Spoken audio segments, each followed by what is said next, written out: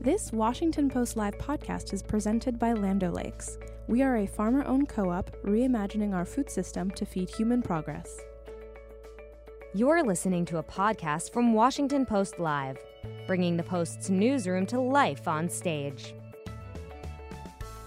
On March 9th, the Washington Post brought together local Austin chefs, entrepreneurs, and thought leaders for a series of discussions about the future of food and issues at the intersection of culinary culture and broader social justice movements. Top Chef, executive producer, and host Padma Lakshmi is internationally known as a food expert, model, actress, and best-selling author. She has also been named a visiting scholar at MIT and serves as an ambassador for the ACLU. In this segment, she'll share how she's leveraged her thought leadership in the food world to create broader social change. Let's listen. I know. Yeah.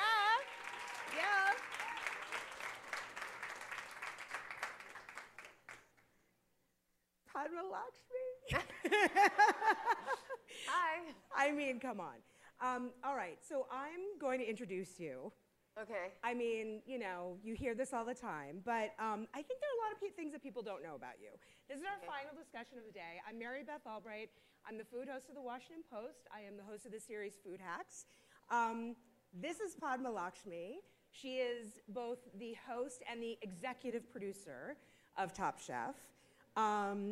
She is a model. She is an actress. She is a food expert. She is also a best-selling author. And actually, I think your book, your memoir, was published 3 years ago to the day, because it was yesterday. Yeah. It was published on International Women's Day. Right, so, yeah. right. If you haven't read it, you have to read it. It wrecked me, in a good way. She's also the ACLU advocate for women and immigrants' rights, and the co-founder of the Endometriosis Association. Foundation, excuse me. No, that's important. No, and you want to find it on the internet. It's absolutely found, but yeah. Yeah, plug it. And she is also in association with that, a visiting scholar at MIT. And yesterday, or 2 days ago, it was announced that she is the UN Development Program, a Goodwill Ambassador for the UN Development Program. Thank you. Which is a really big deal. It was a milestone for me. Half of my family still can't believe it. Did you get phone calls? I have a family WhatsApp group because a lot of my family is in India, and so I hadn't told them, and they saw it on my Instagram, and they were like, "Is this a joke?" And I said, "No, it's not a joke." And then someone said, "Oh, she's going to be insufferable now." So my family does not let me slide at all. We all make fun of each other on purpose, so it's fun. They're like, "Do we have to call you Madam now?" I said, "Actually, Madam Ambassador." Yeah. So, it's stuff like that. Miss Lakshmi if you're nasty. Thank right? you. Exactly. Madam Lakshmi. We were talking to the chefs earlier about this and about how they just always get criticisms from their families, and it's nobody lets it slide. What are you going to be doing in association with the United Nations?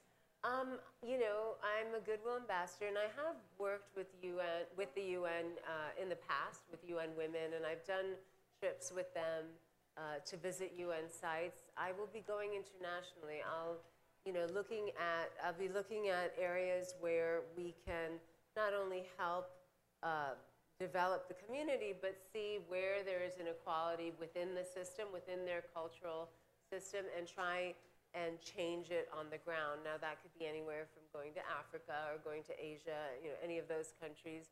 But really, I just started, so while I have done trips for them, it's been a long time ago. And that was with UN Women when I wasn't an ambassador. But now I will be working under the UN Development Program, DP umbrella. It's amazing. And I know that you've been very outspoken in your role with Top Chef about being more inclusive and having more women and more people of color.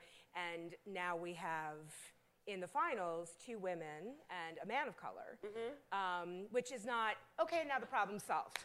Bye, No, I mean, in no you way, still want the competition to be merit-based. You don't want to have people who are there solely because of their identity and that somehow ticks off a box. I think you have to find people who are talented and support them so that they can get to the level of competing on equal footing with the normal people that you see in chef codes, which are white male.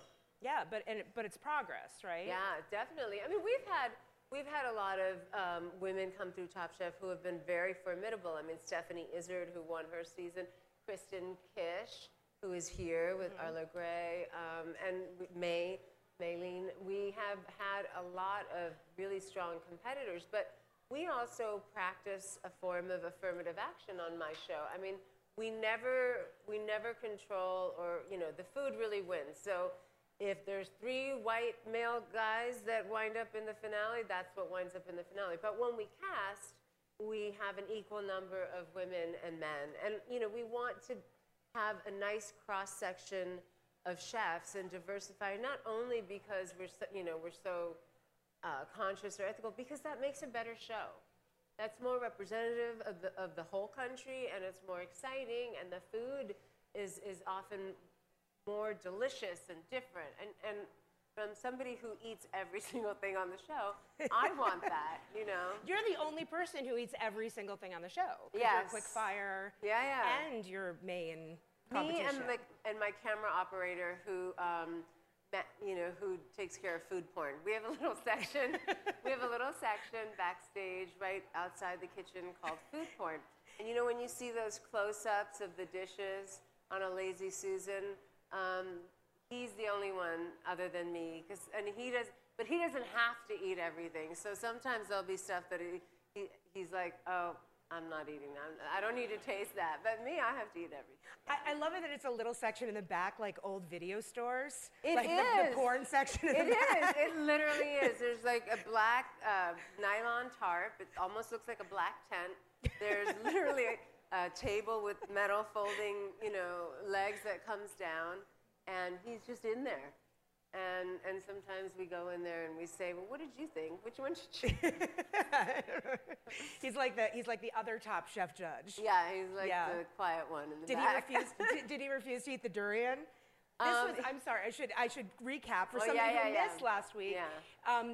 The quickfire challenge was using durian fruit, which, if you don't know, durian fruit is it's banned from the subway in Singapore, isn't it? I think it should be banned. Yeah, from because the subway in Singapore. It's so just very bad. Odorous. Yeah. And it's a very particular smell. It's very funky, but it has a kind of acrid smell laced with some vanilla, but mostly just funk. And they're huge, fruits that are spiky. So they're very dangerous if they fall on your head as well. I'm serious. I grew up with durian in South India, and I always hated it as a child. I would cross the street if I saw down the way a fruit seller with his cart of cut durian, because it's so big that you don't often buy the whole durian. You buy a quarter of it. It's like this can be the size of a watermelon, really. So who wins? I can't tell you. Damn Otherwise, it! I would have to give you. Oh God! I tried to do that so I nonchalantly. know. People do that to you all the time, right? If it makes you feel better, even Krishna, my 9-year-old daughter, does not know who wins. She usually knows because she's with me filming, but this time, since we filmed in Macau and it was in summer, she stayed with her dad and I went to China by myself. And so she doesn't know either, and she always says, but you can tell me I'm your daughter, and I think I'll have to give you up to NBC if I tell you. She was, I'm not going to tell anyone. I said, you can't keep a secret about anything, so, Right. I forgot to mention, in addition to all that stuff, you're also a single mother. Yeah. So that's a whole other thing. Yeah. You mentioned you're from South India, which is actually not an area that I think Americans have a lot of familiarity with food, right? And so do you find that now, in your experience, do you find that the diversity in the back of the kitchen is informing Americans' palates and what we're getting used to when we dine out? So, in other words, like, I read a quote by you somewhere that you were like, I'm fine with culinary cultural appropriation because I feel like it exposes Americans to new flavors and new, healthy flavors and stuff like that. So I think it's interesting because South Indian cuisine is not something that we think about? Indian food is very regional, and for the most part abroad, the Indian food that most people know is kind of Northwest or Punjabi food. It's, tandoori chicken and chicken tikka masala and all that stuff. And South Indian food is, rather than cream-based, it's coconut milk-based because that's what grows around us. But all Americans are very familiar with ingredients that come from South India because that is where the origin of the peppercorn is. It is responsible for all of colonization, it is responsible for discovering the New World because they thought they were going left when they went right. And also ginger. Ginger comes from South India, from my part of the world, and it's where a lot of spices do originate. So while you may not know the finished dishes necessarily, I'm sure if I opened your pantry or cabinet, I would see lots of ingredients that you just think of as plain old black pepper or ginger, but are actually South Indian. So do you think that that's opened us up? Do you think that people, cooking with ingredients that they might not be familiar with, but they're using in new and innovative ways, you're cool with that? I'm great with that. I think anything that allows you to have one foot in the door in another culture is fine. I think I can only speak for myself. I think it's wonderful when people use curry to make meatloaf. I'm not offended by that. I think that's wonderful. And when people ask me, I'm interested in this kind of food, but how do I make it? And it's hard to make a new dish you've also never tasted. But what I always tell people is to take a staple, just sauteed green beans with butter. I guess Land O'Lakes butter. And, we, thank you, in the back. We use Land O'Lakes butter. So, but, just sauteed green beans and maybe using just fresh ginger with your onions to saute that. Or using a spice, like Ras Al Hanout from Morocco or sumac from the Middle East or chipotle powders to give it a smokiness. Like, that is a good gateway to another person or another culture's food. And I feel that way personally about everything. Like, when I see a Caucasian woman wearing a sari, I think it's beautiful. I do. I don't get offended when somebody wants to wear a bindi. It's not, I don't own my culture. I'm very secure in my culture, and so I want to share it. And, I have a big Diwali party. It's like our Christmas and 4th of July wrapped into one. And I have girlfriends, and my makeup artist, actually, Brigitte, said, I don't know if this is appropriate or whatever, but I'd like to wear a sari. I've always been fascinated. I said, absolutely. Come over, and I'll tell you how to, wrap it. And I said, as long as you're comfortable, I'm very honored and flattered that somebody's taking the energy and the care to know about my culture. Now that's different from someone wearing a sari or a bindi and then shaking their head and doing a caricature on it, But I think we're in a very sensitive time, and I understand that, and it's good overall. But we have to be careful also, how we choose to mete out our consciousness, and so. I think it's a beautiful thing because that kind of hyper political correctness does not allow for love.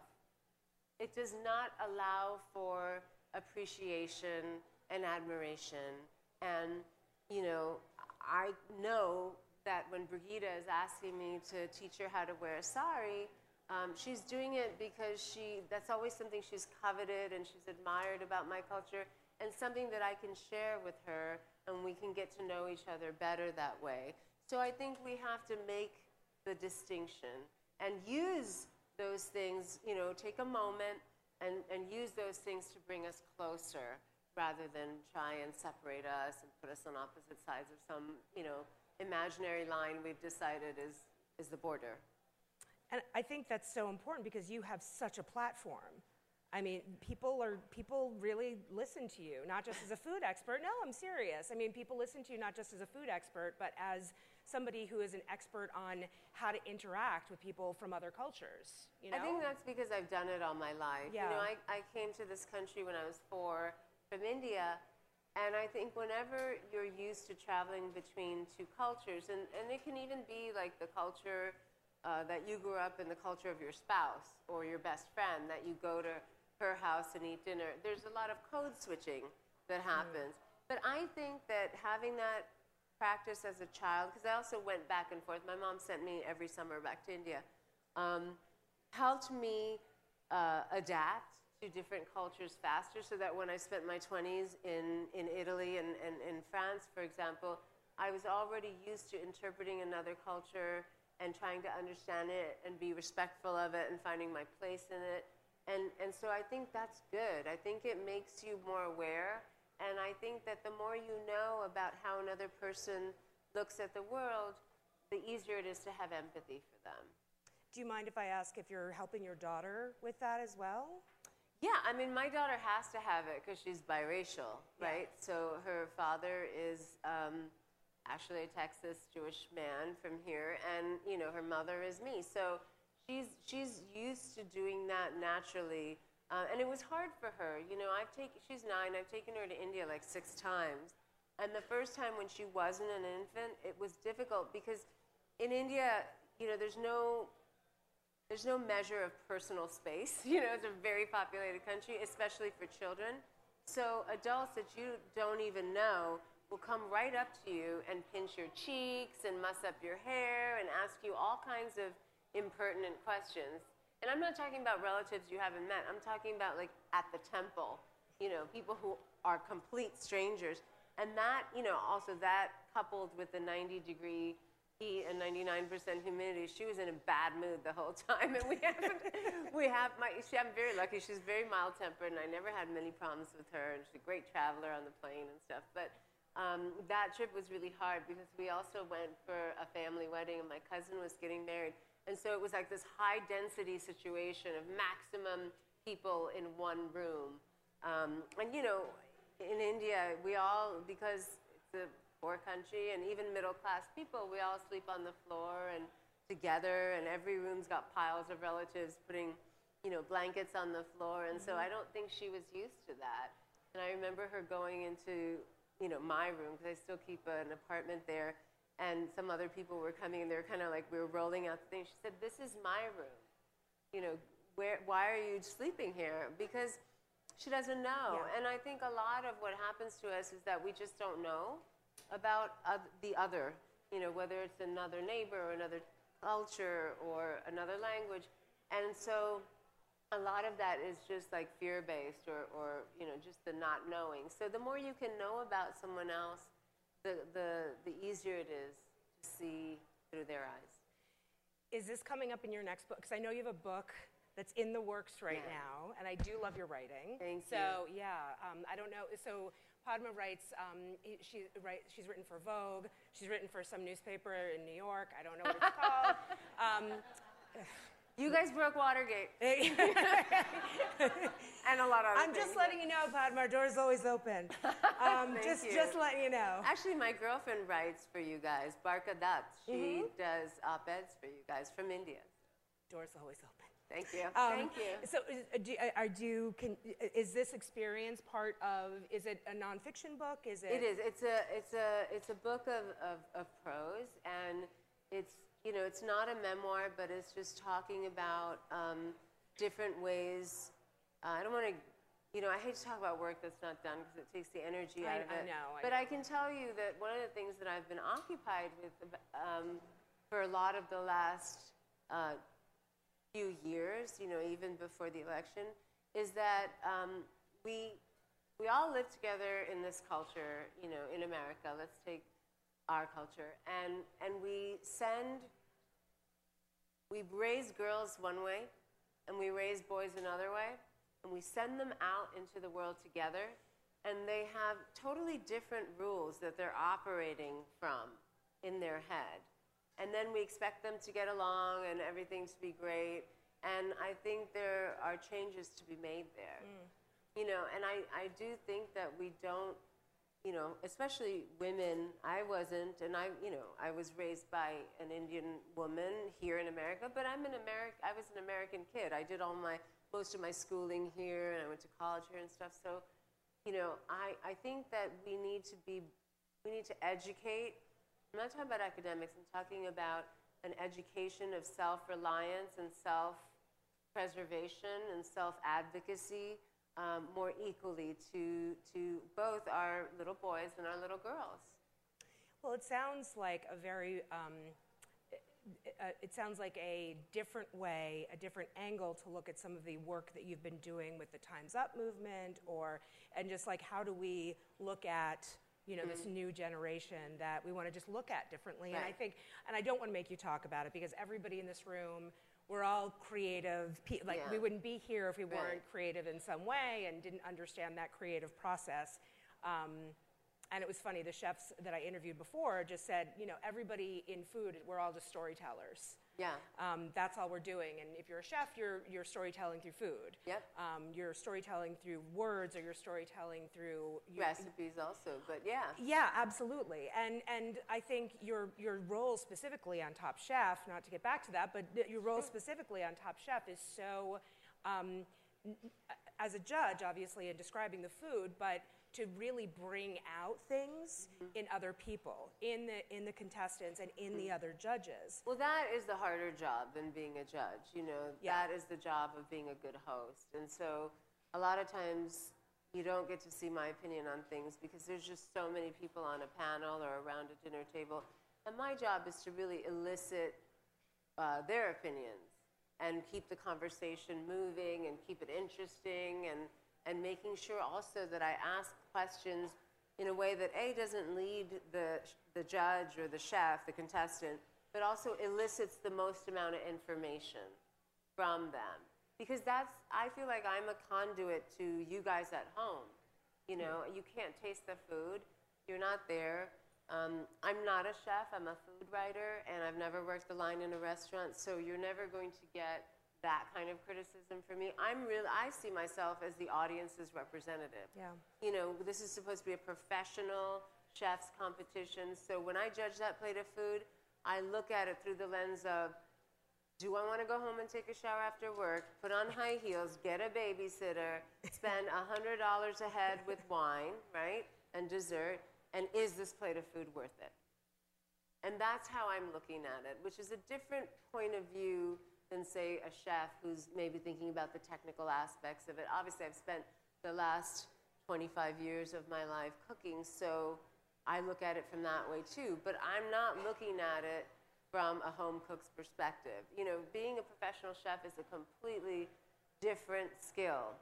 It incorporates your palate and love for food and all of that, but it is not just about making yummy food. It's about making 50 plates that are all different, that are all hot and come out at the same time, and that always taste the same. So if you come to my restaurant and you're ordering a pasta dish, that 3 months from now when you come back, it's going to taste the same way that it did 3 months ago, because that's why you're back. Most people will only order 1 or 2 dishes from the same restaurant they love. They don't branch out so much. So you have to be sure that you're giving them a consistent experience. Did it take you a while to own that role? Because it's a critical role. And I don't know what I like to, when people ask me, because I've had the pleasure of interviewing you before, and when people ask me about you, I always say, how beautiful she is the least interesting thing about her. Thank you. Like, that's what's so great about it, because you are such an activist and you are such a great writer. And so my question is, did it take you a while to own that role that you have on Top Chef? Or did you see that from yourself from the very beginning? I always did see myself as the audience's representative, or as a food expert. Definitely not about the technical skill of making something necessarily, but about ingredients and flavors but it did take me a long time to own that. When I started Top Chef, I only had 1 cookbook out, and I'll tell you the truth, it was a small book. Like, it wasn't like The Art of Eating or anything.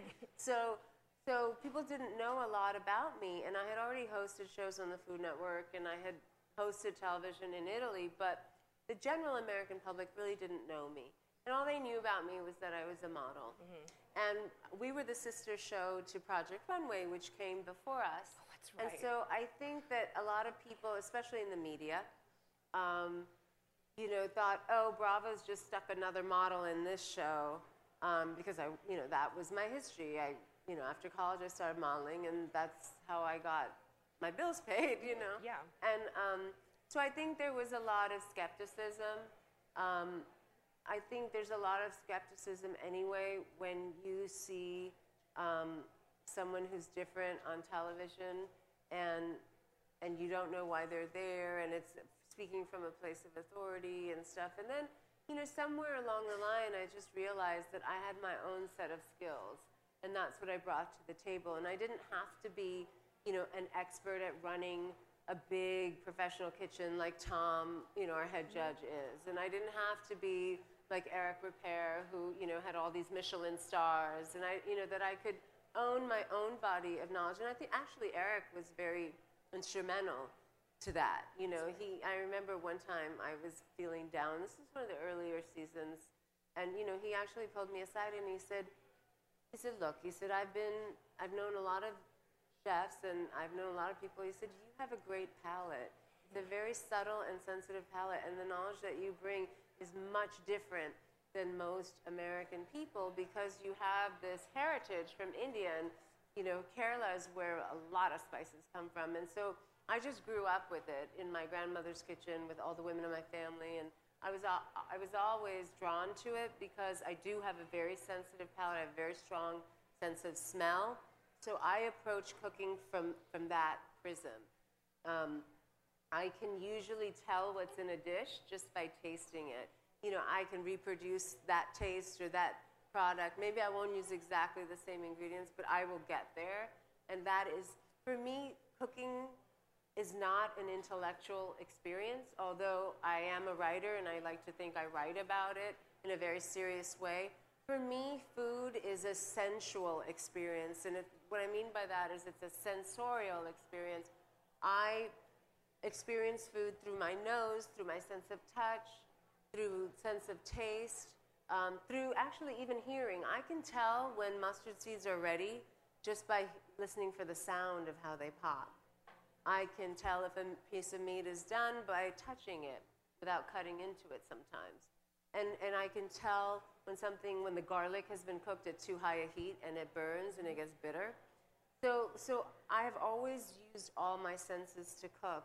And I think that's why people are so passionate about food. You don't have to be a food professional to be food obsessed, And that's beyond just eating for our physical survival. And so I just started leaning into to what I knew and pursuing what I was interested in. And I just decided one day that I knew enough. I just made that connection in my head because I figured that the people who hired me and kept bringing me back every season knew what they were doing, and our ratings were up, and we had Emmy nominations. So, whether I'm feeling insecure inside and don't believe it yet, I had that kind of evidence. My paycheck was an evidence of my worth. And P.S., your Emmy nomination for Outstanding Host. Yeah. So it's not just the show had an Emmy nomination. We've been nominated for 27 Emmys total. Yes. Fantastic. Thank you. Our time is up. I'm so sad. Where do you want Top Chef to go next? Quick. I want to take Top Chef to India. I would love to take it to India. I think it's too expensive for us. I run with a very big entourage. We're like 150 people.